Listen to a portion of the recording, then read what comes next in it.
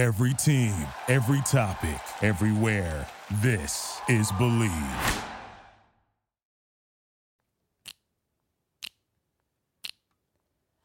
Ooh, ooh, ooh, when you're tardy for the party. Ooh, ooh, ooh, chic say la vie are on display.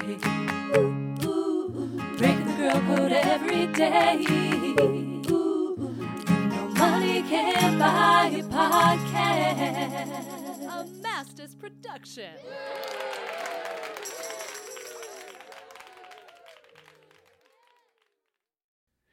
Mark and Sarah Talk About Songs presents Money Can't Buy You Podcast, Episode 1. And now, here are your hosts, Dan and Tracy. Welcome to Money Can't Buy You Podcast, a musical odyssey through the song stylings of the Real Housewives, part of the Mastis Network. I am Dan. And I'm Tracy. And we just want to thank Mark and Sarah so much for having us along on this little ride.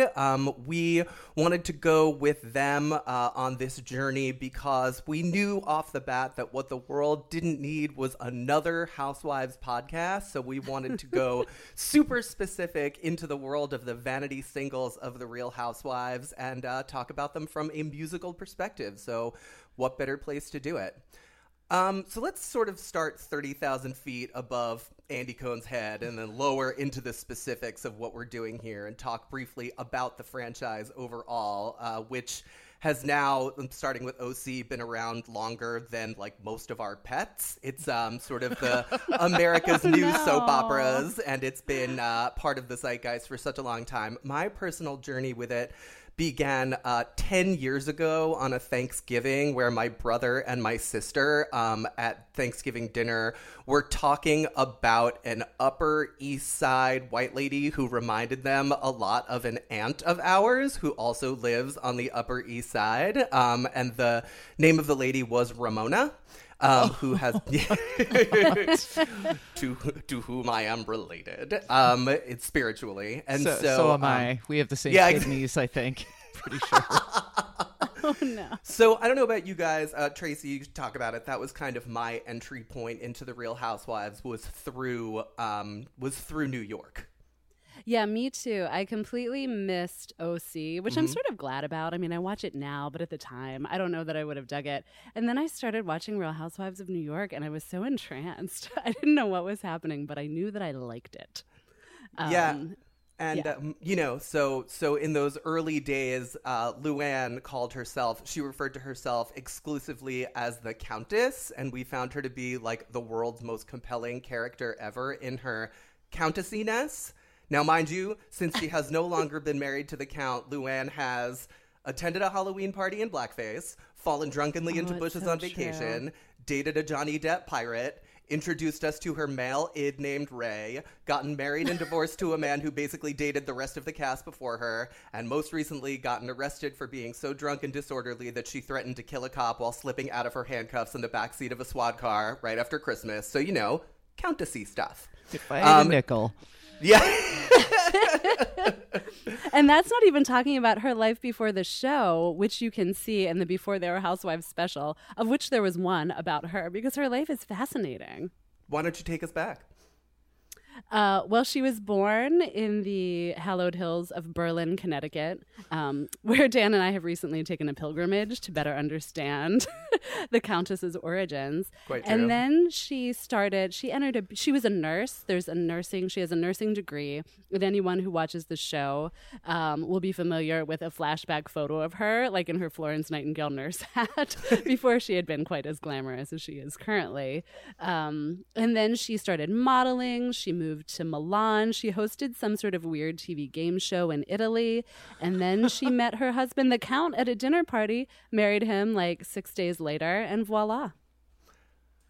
Yeah. So, what I'm also really interested in is hearing from your OG host, Mark and Sarah, because my understanding is that they, as a collective, were not super aware of the New York Housewives universe. So in advance of this, we put together, it was like the Encyclopedia Lutannica to walk them through where we were. Guys, what are your thoughts overall on the Countess and the New York Housewives more generally?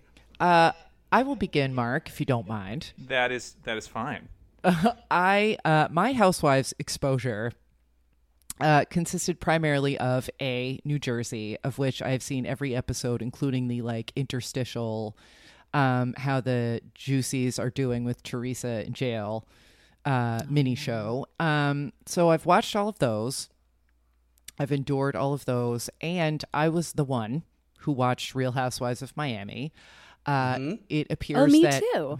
Oh, you're the other one. Okay. I guess Joanna Krupa got married again recently, and I still have a Google alert for that bitch. I don't know why. But New York, Oh I my was God, when there was not that familiar. I knew who they were, and because I, have been running TV websites for a while, copy would come in that would keep me up to date on the relative proportions of blood to Pinot Grigio in Ramona's system. Inappropriate was always the answer. But New York, I was really pretty new to. Having perused the Encyclopedia Lutenica, I got sucked into this 4-pack surrounding Luann's recording the single. Recording, whatever, we'll get into it. And then watched the entire reunion and developed this irrational loathing for a mentally ill person named Kelly Ben-Simone that does not look good on me. But Al Sharpton. But I think I am. I know that was. She's not well. No. I can get into the loathing later if you want. First, let's hear from Mark, who was the, I think, who was the most pristine in terms of prolonged exposure to various housewives of varying realness. Mark, please tell us about your journey into the heart of the Upper East Side. My primary housewife knowledge before this brilliant podcast idea was brought into my life was through having seen episodes of The New Normal starring Nene Leakes. Oh. Yeah. And also having a friend. There was a period of my life when my friend Alan was quoting Nene, although I can't remember which of the things he was saying.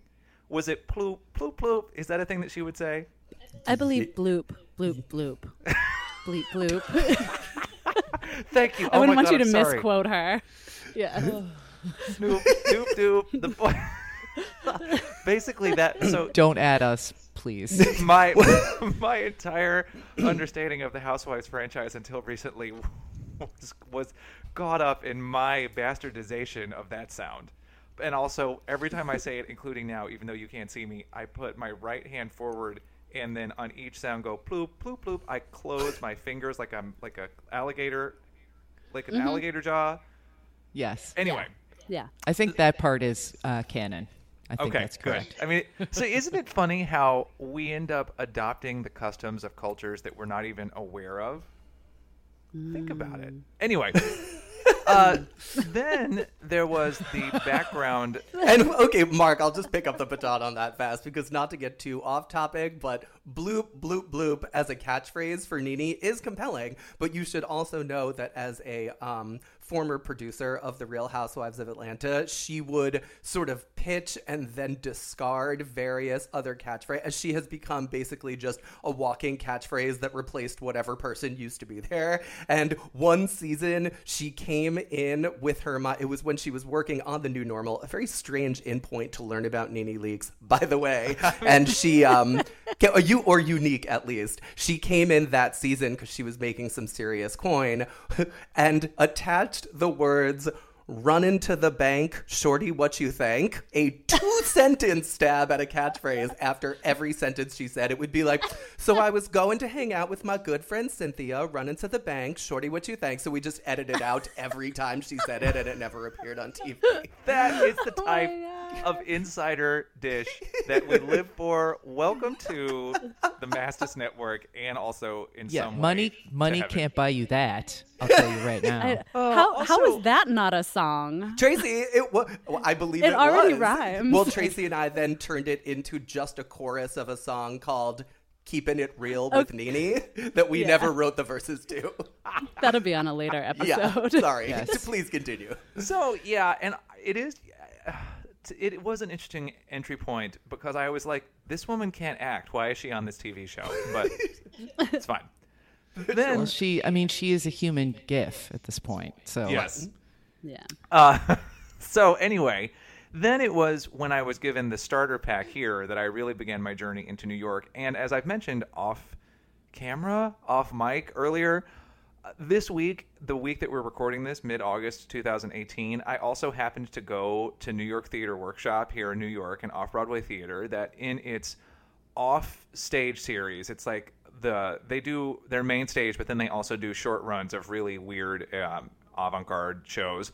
And a fund that I helped create gives money to certain projects in New York. And so part of my money to the fund helped to bring to the stage a production called This American Wife, which is a show in which two gay men discover that they both are obsessed with the housewives and then slowly become housewives themselves. And you see them, they start sort of playfully like quoting things to each other, and then eventually they become sort of trapped inside an episode of their own making. And it's a fascinating, very difficult to describe avant-garde experience, but I also got so much more information about the New York Housewives by watching this 95-minute show.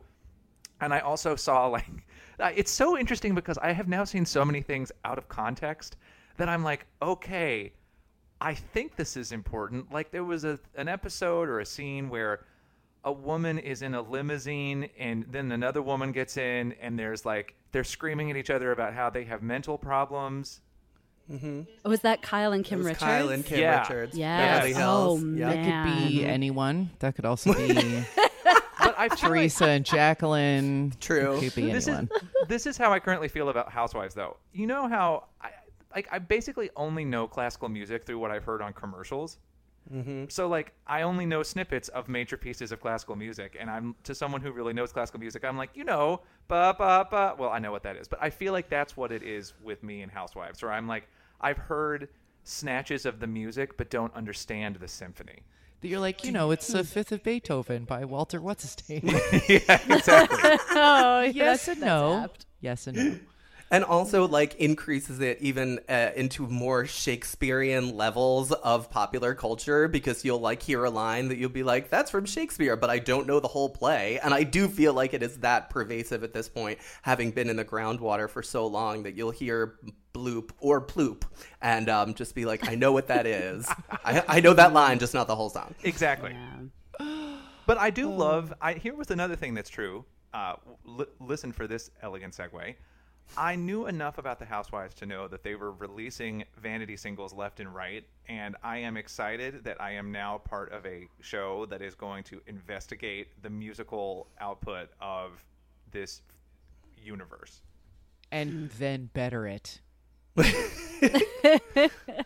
Well, arguably. No. Well, no, not in this case. Look, when y'all get to Kim, maybe there's a debate, but Dan and Tracy, do you want to? Should we all stick a toe into the pool of the original? How would you like to lead our listeners into whatever this is? So I believe, and Tracy, correct me if I'm wrong, that the first in-show story that was tracked about a vanity single was through Kim, right? With Tardy for the Party. Kim Zolciak on the Real Housewives of Atlanta. Which became such an important part of the show that it actually led to the end of her friendship with another one of the cast members, Kandi Burruss, who wrote the song for her. And then after it blew up both on the show and became, I believe, the highest selling Housewives song on iTunes, Kandi was like, hey, how about some money for this? And Kim was like, no, fuck you. And then that was the end of those two, which was really real. I don't think they've like spoken a kind word to each other since then. And Kandi Burruss, for those who don't know, is a real songwriter. Like, she's an actual musician. She co-wrote No Scrubs. Bills. And she co-wrote Bills. There You Go by Pink, did she not? No! Yes. Yeah, no, she's amazing. She's legit. And I believe if Kim is listening to this, which she has plenty of time to do, having not left her kitchen for the last 15 years, I think that she will say that she wrote the song Tardy for the Party, but that Kandi produced it. But come on. So But we come not to praise Candy, but to bury one Chris Young, if I'm not mistaken. That guy. Yes. Oh my God. If I may, let's just hear a Please. little about his philosophy about how talent doesn't really matter in a clip from season 3. It's one of those things where it's kind of subjective, Countess. It doesn't really matter. You know, ability is one thing. I think that ability is cool. You know, people like get Zach Perlman and stuff. You know, unbelievable ability. Mariah Carey, unbelievable ability. Yeah, sure. But, I you know, mean, there's- those are great singers. But I mean, some I wouldn't call people- myself a great singer, But you're a great star. I like to sing. You're a star. That's the thing. Your personality is great. And when you put the whole package together, well, you know what? I'd rather go and see your concert than go watch some guy play a violin anyhow. Oh my God. My God. She thinks Chris that Young. Itzhak Perlman is a singer? Everything. I don't In know fairness, what she I would thinks. rather go see her concert than see I think Itzhak she thinks Perlman. Itzhak Perlman is a perfume, but I also, arguable. what is that? Yeah, ability's cool. Yeah, ability is cool. It is. Not that either of you would know, but I think you read on the Twitter that ability's cool. Anyway, I just wanted everyone to know where the producer of this thing was coming from, which was it literally could not matter any less whether you can sing, which technically she isn't even doing in this single, I would posit. Yeah, very true. Yeah. And so during season 3, and if you had to argue for one, some might say that season 3 of The Real Housewives of New York is the best season of the best city in the franchise. And what was going on during Countess's foray into the song writing, I can't get any of those words out, genre, was that it was cut against the rest of the group on Scary Island having the most famous fight in Housewives franchise history. So she didn't go on the trip and instead stayed back in New York City to tunelessly warble her new song in a music studio, as Sarah has just played for us. So many epic things happening at once in that episode.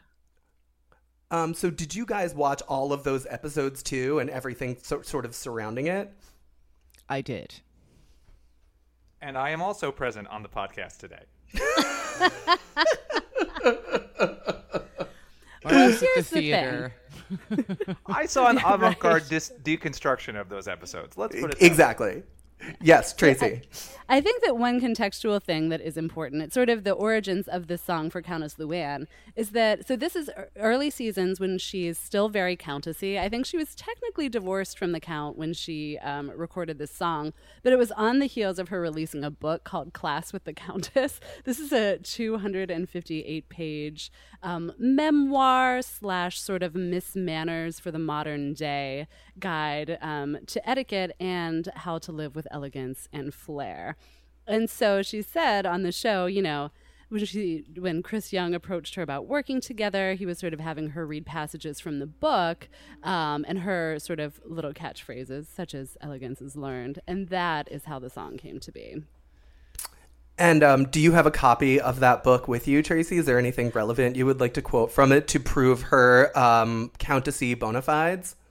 It just so happens that I do, Dan. Oh, really? And so I would like to offer coincidence. you, what a coincidence. Dan sent this to me in the mail. I had gotten a copy from the library to do research, and he didn't think that was very elegant at all. So he sent this to me. So I can read you one of the following passages. 12 things elegant people are never seen doing. If you meet a king or queen. When your seatmate is sleeping, check his breathing. Dilemmas in dining, or where do children belong? Do you have a preference? I mean, I feel like the chances of her meeting a king or queen are very high, so I think we should learn about that. We'll learn about that. So, if you meet a king or queen, women perform a small curtsy, not an extravagant full court curtsy. Men bow from the neck. This is not compulsory. If a king or queen extends a hand, do not give it a full handshake, just touch it briefly. The form of address is Your Majesty, followed by ma'am or sir in conversation. Never wear gloves in the presence of a king or queen. Ooh, who knew? Never continue to eat if a king or queen has stopped, and do not kiss the royal hand. Put your arm around the king or queen, or turn your back on royalty. See, I wouldn't have known that if it were not for this book. It might come in handy someday. I think I did know that from watching The Crown, but it's always good to brush up on one's... Well, I'm just glad to know that I need to remove my ski gloves before I'm around royalty. I know. And remember, this was prior to The Crown. Maybe they optioned this for getting all their facts straight. Well, interesting you should bring that up, because in genre-busting fashion, I believe this might be the only song that I know of that was adapted from a book, right? Because isn't the subtitle of this, the book is How to Live with Elegance and Flair? Did I get that right? Yes. Oh, yeah. And so she used that line and incorporated it into the lyrics of the song, which was meant to crystallize her countessiness in a 3-minute bop. Would this be a good time to hear a snippet of said song? Yeah, Yes. I think we should listen to a bit of her original right now. All right, let's do that.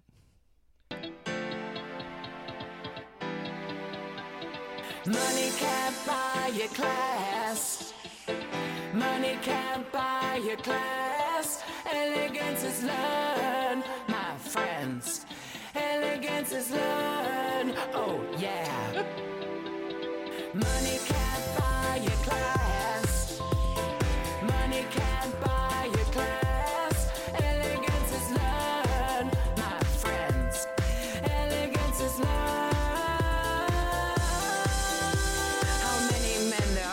That forget to hold the door when I give them so much more than they can imagine. Money rich and manners poor, never got the boys too far. Money talks, but I just walk when I can't stand it. And the primary mistake, texting on a date. If you make a lady wait, she'll take a pass. The lesson all should learn, even if there's cash to burn. Respect yourself, cause no one else can change your path. You guys.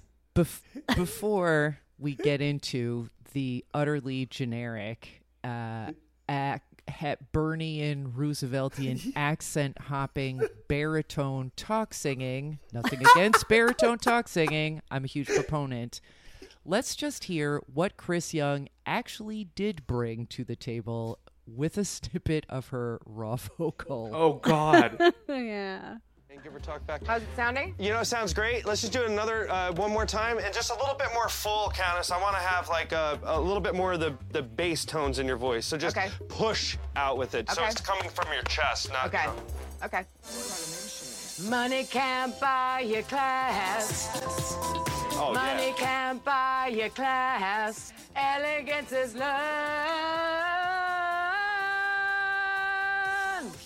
Yeah, she got it that time. That's what I'm talking about. Okay. Is that good? Yes, Countess, that was perfect. Okay. Oh, my God. Now it's so clear to me that we did not need the film Florence Foster Jenkins. Oh. We have it happening currently. It's not just in the past. Another thing that I also am fascinated by, again, as the neophyte here, first, obviously, it's the fact that they cranked the auto-tune up to 11. But that they did not do anything to avoid letting us hear her heaving intakes of breath after every line.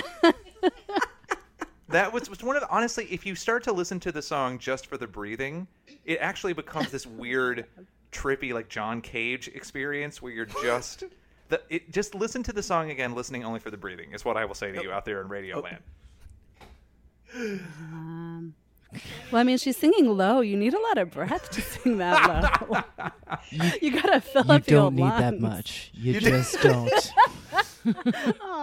And Tracy kind of knows the amount of breath one would require from the fact that she is the one with the real songwriting chops that brought us here. So, Tracy, would you talk very briefly about your own kind of songwriting background? Sure, yeah. So I am a singer-songwriter doing like folky, sort of Americana country stuff. Perform solo, and currently I'm in a duo called Cardboard Ox. You can find us at cardboardoxmusic.com if you're interested in that. And I, in fact, just got back from an amazing week-long songwriting retreat in upstate New York. The songwriter Dar Williams led it, and it was amazing. And it's funny because the the title of the retreat is Writing a Song That Matters. And what song matters more than this? So I went from all these like amazing, sort of meaningful, deep song experiences to this, which is deep and meaningful in its own way. Oh, and when I was there, I happened to meet someone who is from Sag Harbor, where Countess Luann lives in the Hamptons. She has a house there. And so immediately I was like, do you know Countess Luann? And she said, no, but I see her around. And she said, she really is a beautiful woman. Any time of day, no makeup on, just got out of jail. She looks great. So I was glad to know that. Well, money can't buy you cheekbones. I think we can all agree on that. Can we talk a little bit as a group about, I mean, Chris Young understands what the brief is here, which is to capitalize on her fame to make a forgettable single that people will still buy because it's her. But I'm interested in, because I'm not a songwriter, but what we do on the Mothership podcast is talk a lot about the build of songs and why they are or are not effective. So can we all talk a little bit about the build of this song and the fact that it is both generic and bad? Like, it's forgettable and unforgettable. It's been stuck in my head all week. I think that this like Cher-esque dancey genre that they chose was smart, but speaking to it as a songwriter, Tracy, do you think that Chris Young did a good job ameliorating her human frailties as much as he was able, I guess is what I want to say? He made her less, do you think he made her less bad or more obviously bad because the auto-tune was just like audibly overheating during the song? Right. Well, I think one thing that, I have to give Countess Luann credit. She does not posit herself as a brilliant singer. I think she's like, whatever, I like to sing and this is what I'm going to do. So I think that, I think it's light, it's fun, except for, of course, the important lessons that we're learning throughout. I do think it's smart that she sort of talks through the verses. And in fact, that was one of the first things that we had to do when we rearranged it for ourselves was to give the verses a melody because currently they have none. But that is a catchy chorus. It's very repetitive, which I think is the key number one for getting it stuck in your brain. And I think it's authentic to her. I actually like it. I've got no problem with it. I would never call it forgettable because I remember it always. Well, and another reason that you remember it always is because one of the things that she's done so well is not only use, and I'm going to use this phrase unironically, the lyrical specificity of the song that really does speak to the Countess's own experience, but then even more importantly, the way that she has kept this song and her musical career in the cultural conversation in the 7+ years since this storyline first appeared on the show, including doing her own cabaret show at which she did at 54 Below and is now, as we learned from a giant New York Times feature about her, is now taking on the road. In fact, she had to leave her second stint in rehab early so that she could get back out on tour with her cabaret, and the song appears in flashback on the show. Lohan levels of bad idea, but we actually have a clip from the most recent episode of her managing to reinsert it.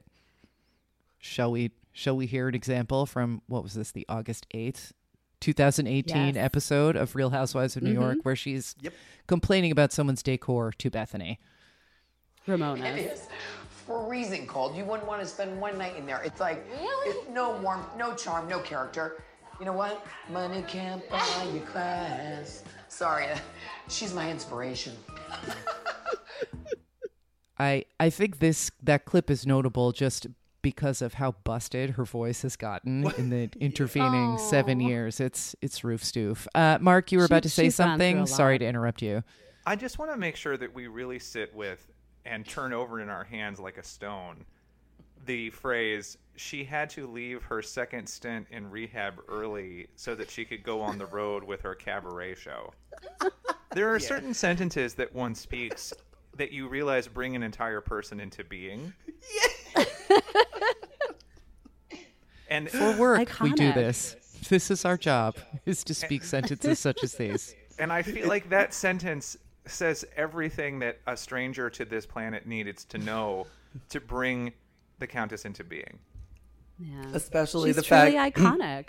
and the fact that she's still able to pull it off to a packed audience in 2018 because as Tracy and I also accidentally said on the phone when we were talking last night, elegance is learned, relevance is earned. Oh, Good night, everybody. shit. Yes.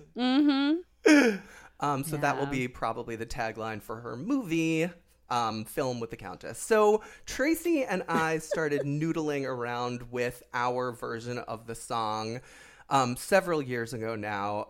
Tracy lives and did at the time in Providence, Rhode Island, where I was visiting, and it was me and her acoustic guitar, her cats, and a gigantic bottle of Skinny Girl margarita, which we drank out of teacups and saucers and added extra tequila to the Skinny Girl because it doesn't have enough alcohol and elegance is truly learned. And with this most folk-like setting, we began working on our cover of Money Can't Buy You Class.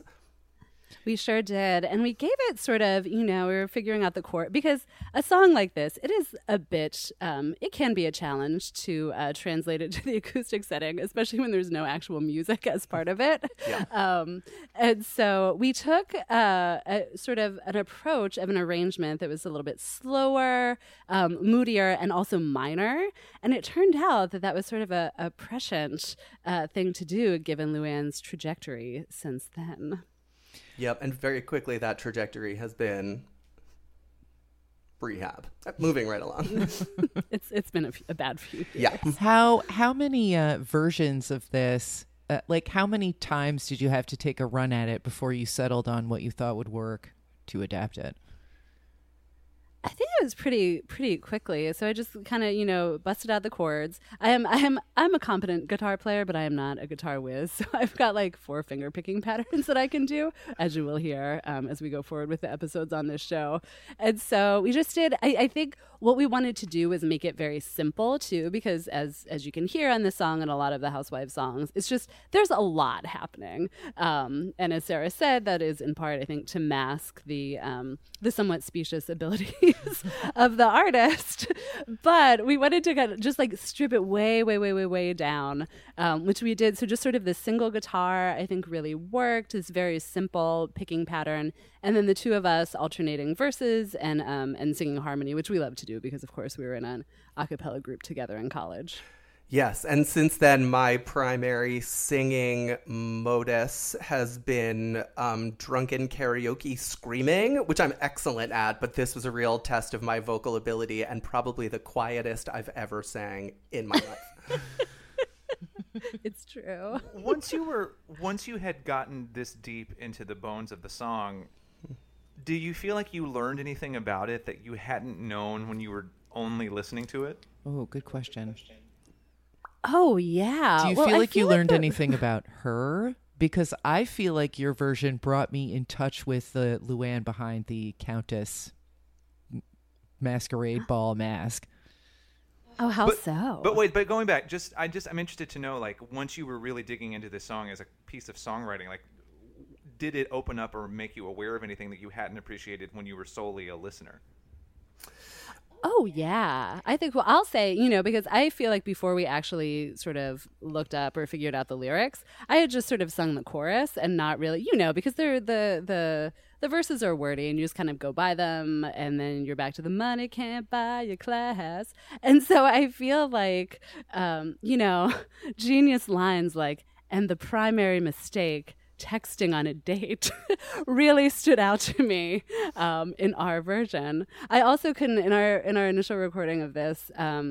I was assigned to sing the bridge, which is the life is all about elegance and flair and savoir faire. You don't have to be rich and famous to be unforgettable. Ha ha! And could not do it without laughing. No. And had to give it to Dan to sing it. It was a rough night. We'd had a lot of Skinny Girl margaritas. Your tequila. Your plaintive science class is science class. One of my favorite things that I've ever heard. It was just like, yes, science class. It's the worst when that happens. I am so at a party. sad. At a party. I know. Jan, what do you think you learned about the song or about the Countess? Yeah, like I said, sort of the lyrical specificity was so important to me. And then when you go back, you do realize it follows an extremely traditional kind of songwriting structure, right? It does a chorus and then, sort of verse, chorus, bridge. It's missing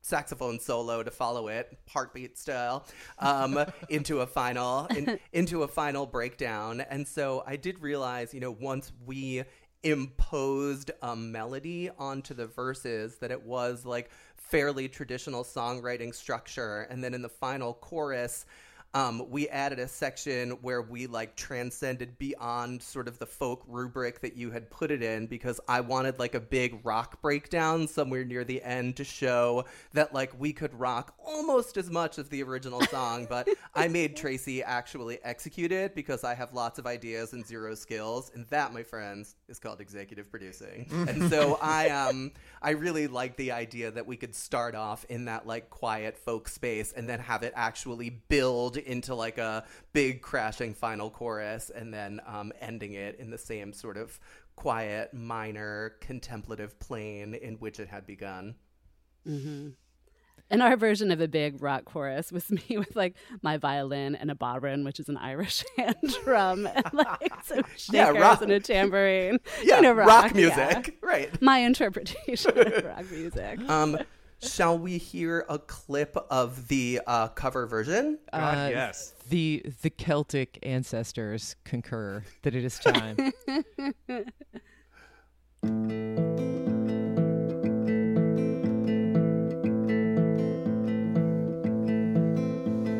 Money can't buy you class.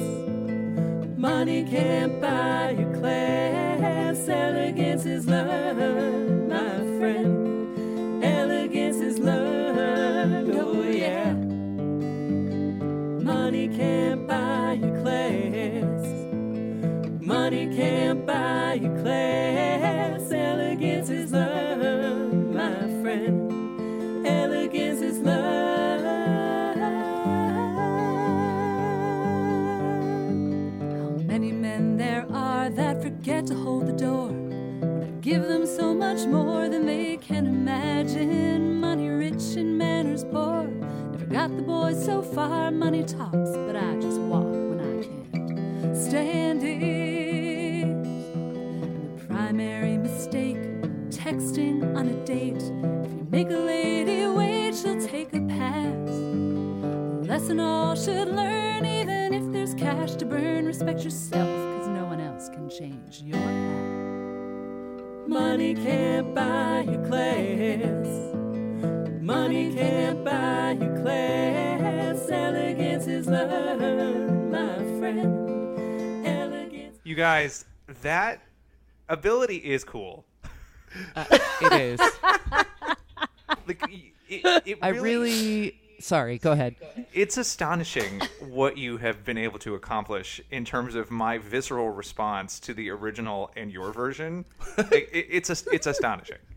Well, thank you. Thank you. Although now I keep hearing myself gasp for air now that you pointed out about the Louis version. I do it What too. I hear is like giggles, verging constantly. I mean, just because I know you guys. So Yeah. I love that, like, I think to the perhaps untrained ear, this does sound like the lead character in a Guy de Maupassant story has decided to rewrite Scarborough Fair by Simon Garfunkel. Wow! And it sounds like that to me, but it also sounds like you're about to burst out laughing. Every time there's like a high note that you're like, I can hold, it sounds great, but I hear like that, what am I doing? Giggles lurking in the background. And it adds a depth for me that there's a, humor in this dark story of this, I don't know, Princess Sans Portfolio. I'm not actually sure what's happening in your version, but something is actually happening in your version versus the Countess reading There's a selections. complex range of emotions. you mentioned Guy de Maupassant, and I keep thinking about the prose of Oscar Wilde. That, there's someone who has managed to perform their place in society, but there's the literal or metaphorical portrait hiding up in the attic somewhere. Oh, yes. Oh, yeah. In a nurse's uniform. Yes. Oh, absolutely. Hey, I have a question. Dan and Tracy, if someone wanted to hear the entirety of your cover of the song, do they have options that would let them do that? Heck yeah. They can go to moneycan'tbuyyoupodcast.bandcamp.com. You can stream it there or download it. And it's also available on iTunes, Amazon, Spotify, like all the places where you can find music. And if I were searching for you as an artist name on Spotify, what would I search for? Money Can't Buy You Podcast. Excellent. Let's have a friend of the Housewives, Jennifer, render her verdict on the single at its launch party.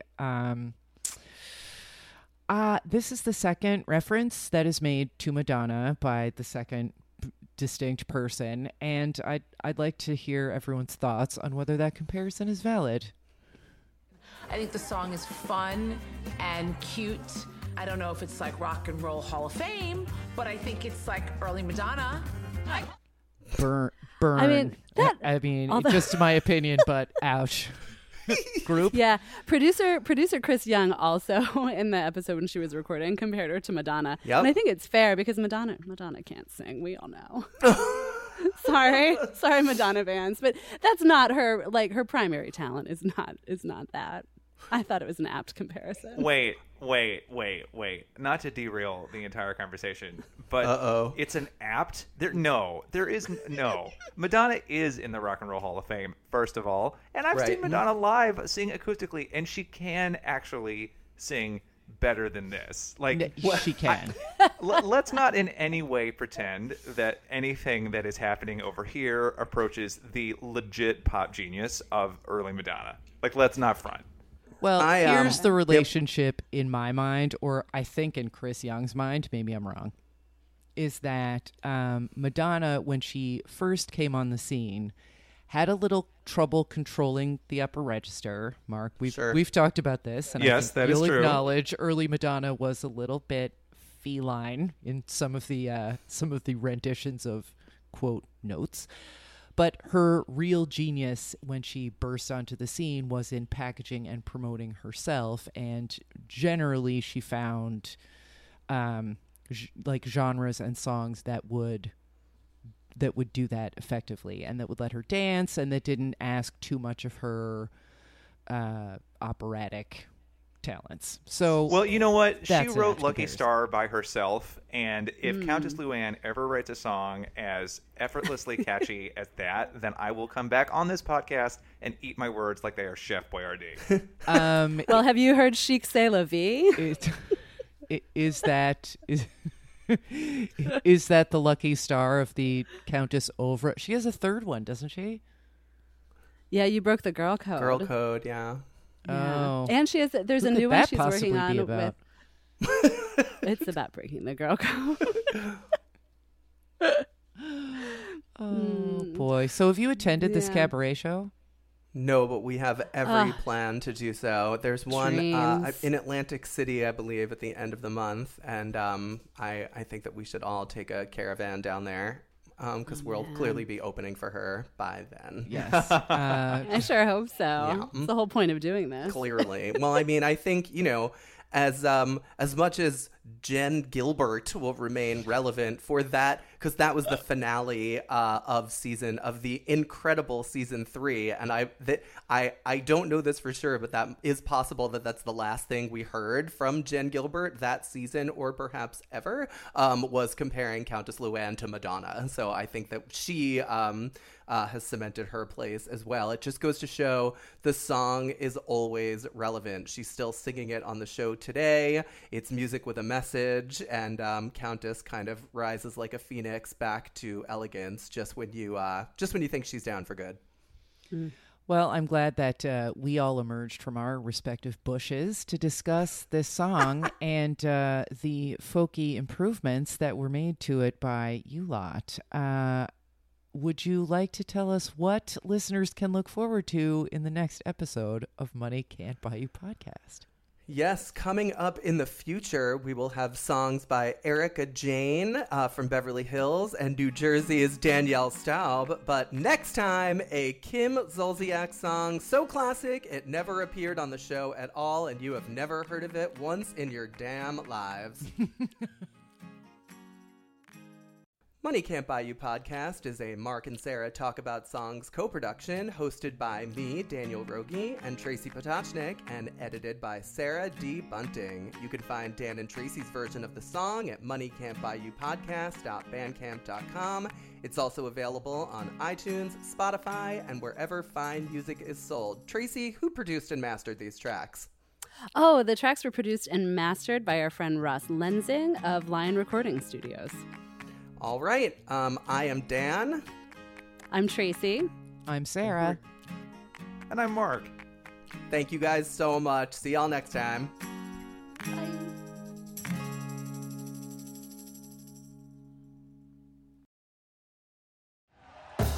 Thank you for listening to Believe. You can show support to your host by subscribing to the show and giving us a 5-star rating on your preferred platform. Check us out at Believe.com and search for BLEAV on YouTube.